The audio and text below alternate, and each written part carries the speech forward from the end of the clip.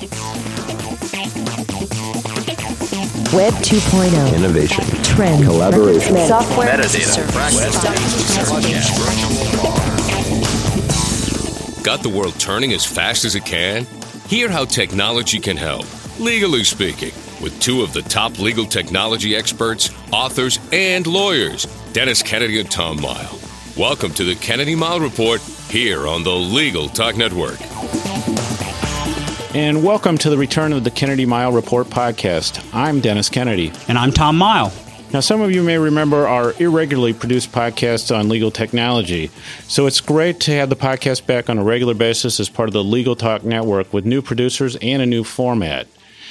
For those of you who don't know me, I'm a longtime legal technology author who writes the technology column for the ABA Journal, a well-known blogger at denniskennedy.blog, and in my day job, an in-house information technology lawyer who has practiced law in St. Louis for 25 years. Tom. Thanks, Dennis. I'm Tom Mighell. I'm from Dallas, Texas. I practiced law here as a litigator for 18 years, and recently I joined FIOS, an electronic discovery services provider.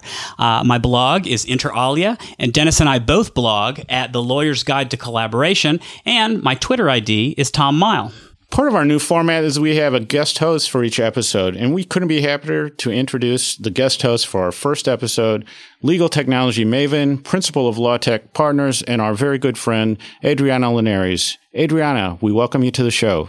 Thanks. It's great to be here. I feel like a rose among two legal thorns because I'm not a lawyer and I don't even date them. I just help them use technology better. Well, we're glad to have you here with us, and part of what we'll be doing is having this new format from the old version of our podcast, and we're really excited about the way that we're going to do this. We each have a topic on legal technology that's near and dear to our hearts. We'll hopefully have an insightful discussion on each of those, and then we'll end the show with what we're going to call our parting shots, where we each give you one quick tip, resource, or observation about legal technology that you can use as soon as you're done listening to this podcast. This week, we'll be talking about a couple of different various topics, including technology for lawyers in bad economic times, the fact that some lawyers are still computer illiterate, shocking, and the problem of having too much stuff to search. Dennis, why don't you go ahead and start us off with topic number one, the impact of the current economic situation on legal technology. I find that I spend a lot of my time thinking about the question, what if the legal market really has fundamentally changed for the worse for a long time? When you see bad news every day, there's a growing sense that what we're seeing now is something that few living lawyers have ever seen. And I feel it has to have an impact on legal technology. Now, in these times, I think you just have to consider delaying projects, freezing, cutting technology budgets, and those kind of routine, normal types of approaches to a slow economy.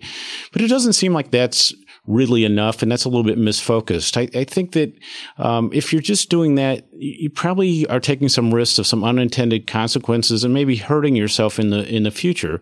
So I want to think about what kind of strategies we might suggest to people as they face bad economic times. Is it just a kind of slash and burn, or is there something that I tend to think of as a prudent investing approach that might be a better way to go? I mean, Adriana, you're out there. You talk to a lot of lawyers and law firms. What are you seeing law firms do in response to the economy, specifically as it affects their technology? Well, it's, one of those questions that's a little bit hard to answer because there are so many variables that we could throw into the conversation. But big sort of trends is I'm seeing what you guys are all saying as far as the larger firms looking at technology as a cost-cutting method. So they'll either not go forward with some projects that were part of their strategic plan. And all of a sudden, a technology implementation or rollout, which was part of a strategic plan to help the firm be stronger and grow, all of a sudden isn't that important and we can cut that out.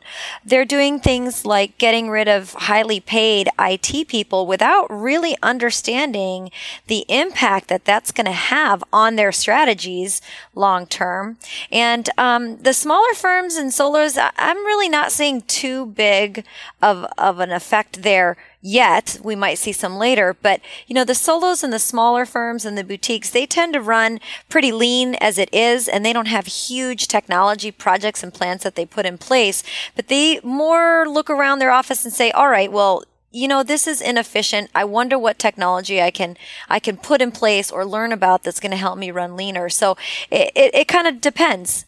Well, and I, Adriana, I totally agree that most firms, big and really small too, view technology as a cost center. And when it's time to cut, when things need to be cut, technology, marketing, those types of things get cut very early on. And so it's easy for technology to become the victim of a budget axe. One strategy that I find, or that I've noticed that some solo and small firms are doing, they may not be cutting their budgets, but I think that they have the same reaction. I need to cut back on it. I need to make sure I'm not spending enough. And so, maybe no new technology purchase this year. And one strategy that I'm seeing is that lawyers are deciding and finding ways to make better use of the technology they already have. I think there are some studies that indicate that we use maybe 10 to 15% of the software that we have. And there's something to be said for diving into Word, diving into Adobe Acrobat, diving into your case management system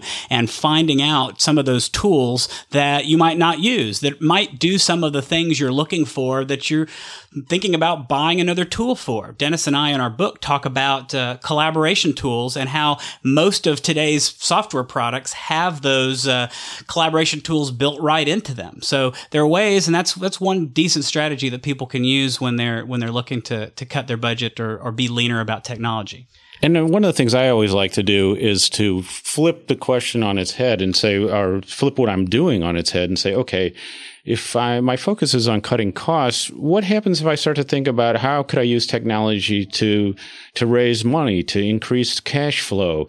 Am I just looking at technology from a single focus? And I think if we look at some of the lawyers we admire who are doing things with technology, they're really using technology in innovative ways to market from, blogs, Twitter, Facebook, those types of things that are very small cost, to do client-facing things using project tools like Basecamp or extranets.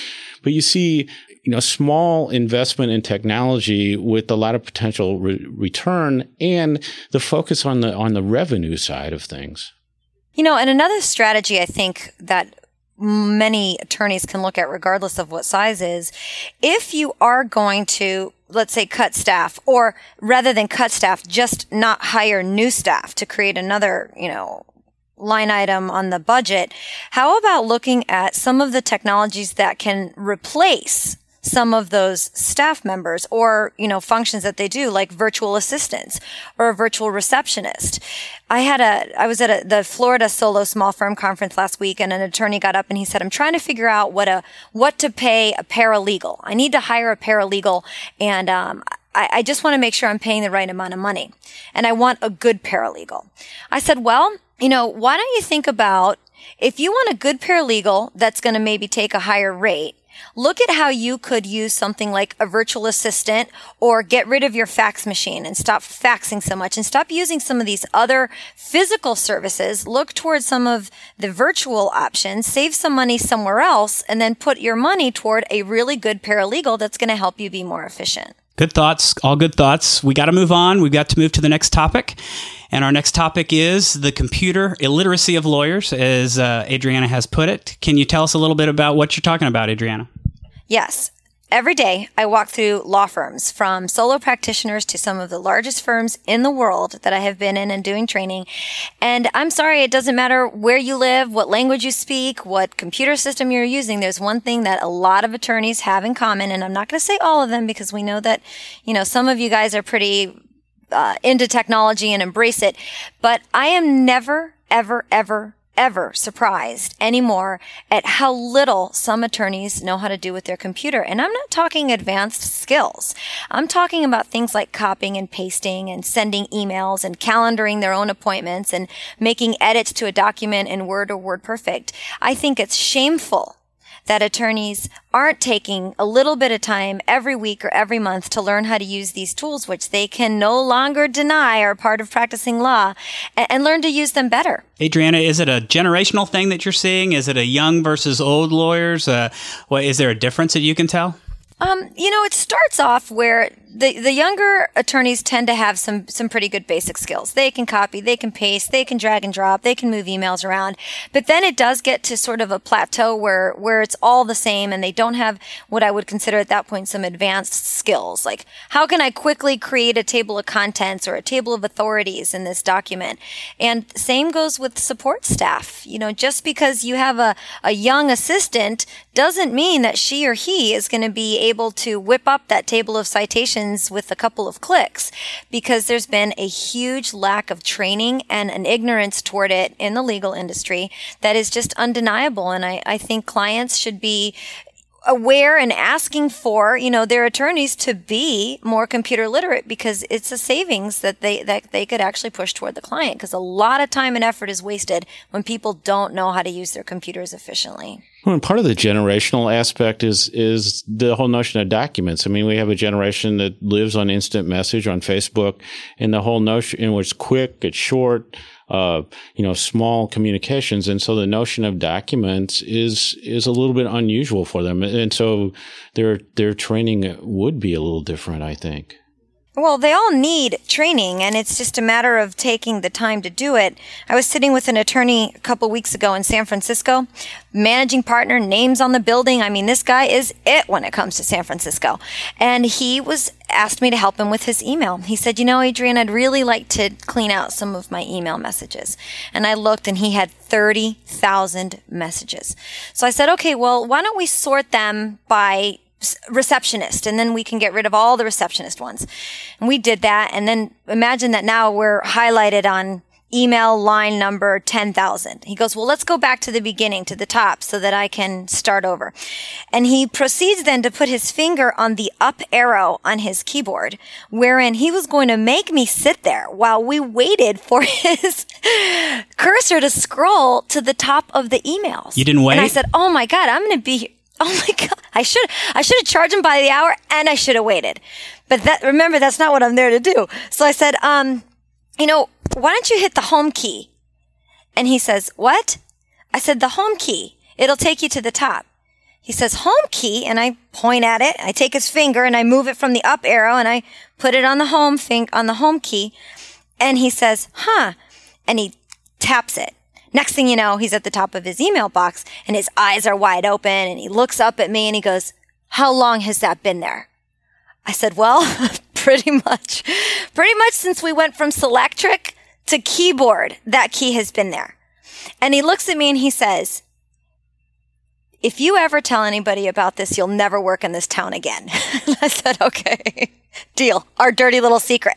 I mean, seriously, how embarrassing.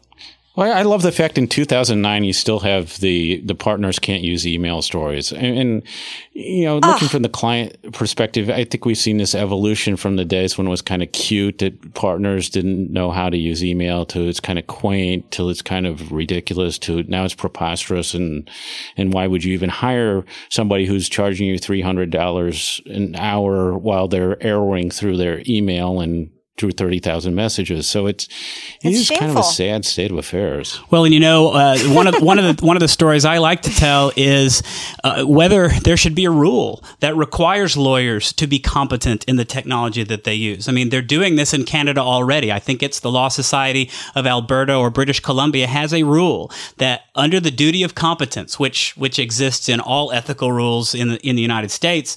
But part of the duty of competence is that lawyers know the technology that they use to serve their clients. Can you imagine the uproar that would happen in this country if that were an ethical requirement? Would that it were the case, but it's not. We've got to move on. But before we get to our third topic, let's take a quick break and hear a few words from the Legal Talk Network. Legal Talk Network has been producing award-winning legal podcasts since 2005. Subscribe to our RSS feed and start downloading today. It's free. Don't miss out on the latest and new media marketing opportunities for your firm. contact Deb Kernan at 781-551-9960 and learn all about the Web 2.0 revolution. And welcome back to the Kennedy Mighell Report. I'm Tom Mighell. I'm Dennis Kennedy.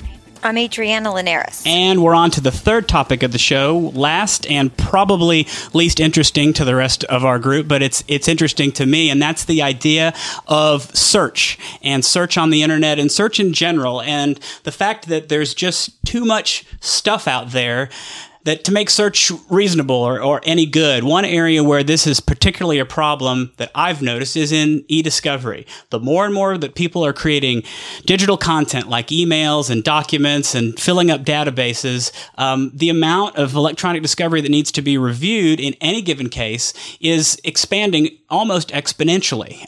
In a past few weeks, I've become aware of a group called the TREC Legal Track. TREC stands for Text Retrieval Conference, and they have released some findings that are very mathematical, very scientific. Not sure I completely understand them, but it's about how they're working to better use search technology for the discovery of ESI, electronically stored information. And then sort of to tie in with that, late last week, there was an article on law.com by a professor from London, Dr. Adam Weiner, who was talking about the problem of searching case law and how the search tools for that are 30 years old. They're too old to find what we need to get to. And he's advocating that we use some sort of search tool that uses a process called information extraction that literally mines the text of the case law. And I think that, again, this is beyond my usual understanding of how search works, but it deals with finding relationships between words and then sort of clustering them or grouping those words into relevant groups, which is along the lines of what we're seeing with what many people on the internet are calling Web 3.0, that it's Web 2.0 is where we are now, and Web 3.0 will be the semantic web, or the web that helps us do things better and that tells us what we want to find. Yeah, I think it's interesting you end with the word find, Tom, because I think that we are actually getting better and better at searching, but that's not helping us find anything. It's the that's find right. side of thing is where things fall apart. And I remember a couple phone conversations I had with a guy named Bill French, who taught me more about RSS several years ago than I could ever imagine. But we talked just about the mathematics of Google and the Google type of search, and how as we got more and more information, more files that were being searched, the search tools would break down, and we would have to explore these alternative strategies. And so I think that the e-discovery area is really exciting because of, concept searching, semantic search, artificial intelligence search, that all is directed to help us actually find things, because Google just really doesn't cut it anymore. Adriana, any thoughts? Are you seeing lawyers? I mean, you have lawyers come to you about how they're having trouble finding, not just on the internet, but having trouble finding emails or having trouble finding documents on their systems. Is this something that comes up with the lawyers you work with? Oh, all the time. And most of it comes down to not having any specialized tools to help them better organize all that information that comes in. So a lot of them are just using flat folder structures, especially if they're solos or smalls. And then let's say they are with a large firm and they do have one of those great document management systems that are out there. In that case, where the document management systems fail, even after you pay hundreds of thousands of dollars to put them in, is again, it comes back down to training. And that's that attorneys won't take the time to learn how to use some of these tools that are designed to at least a little bit help them find, the needle in the haystack. And those great document management systems are wonderful tools, but there's a lot of ins and outs, and the better user you become, and the easier it becomes. And on top of that, what I see sometimes is, so you've got all this great information, but a lot of it gets lost because it isn't filed properly, or there isn't a system to putting stuff in a place where it can be searched better. Well, and I think an interesting analogy to that is in the e-discovery field, where we're seeing a lot of case law come out now that's basically we're having the judges tell the attorneys that you don't know how to search. You need to get help. You either need to get training on how to do it,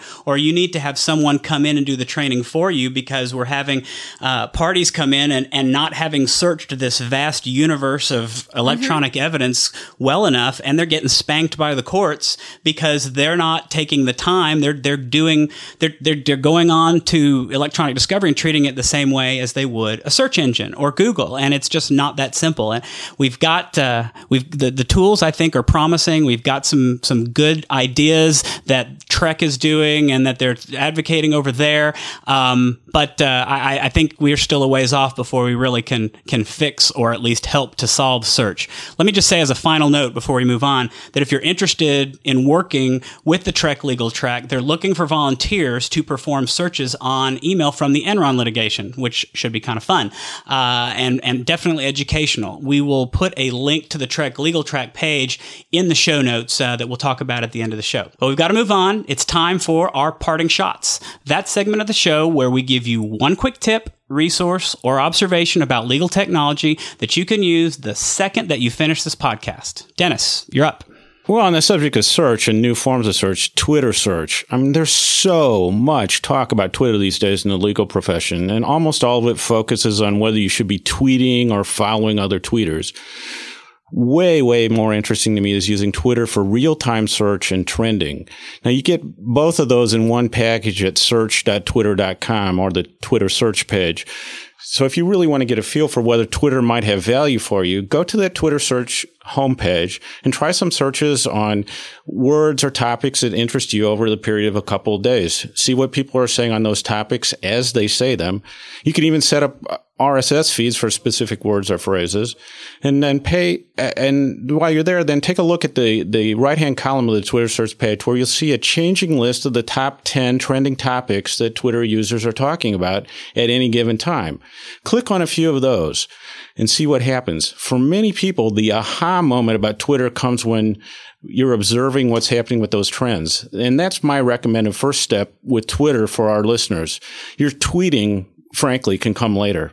Adriana? Great. My parting shot is actually a call to action, and I'm going to challenge all of our listeners to learn 5 or 6 new things about Microsoft Word. If they're WordPerfect users, then great, they can do the exact same thing. But here's what I want you to do. If you're an attorney that ever opens up Microsoft Word to do some work in a document, I want you to spend the next couple of days understanding how to copy paste and why you should paste as text only. I want you to learn how to format paragraphs. That's learn how to do an indent, a double indent, and single and double space. I want you to make sure you learn how to create auto text entries, because those are like little macros that can save you a lot of time when you're typing and recreating the same paragraphs and sentences and signature blocks over and over again. Then I also want you to go out there and learn how to use bullets and numbering. Want to make sure that you learn how to create a PDF file so that metadata that you don't necessarily want being shared with the recipients of your Word documents aren't getting out there. And the biggest thing I think that I want everybody to make sure they do is to learn how to set Word's automation options so that it doesn't do things to you automatically and frustrate you.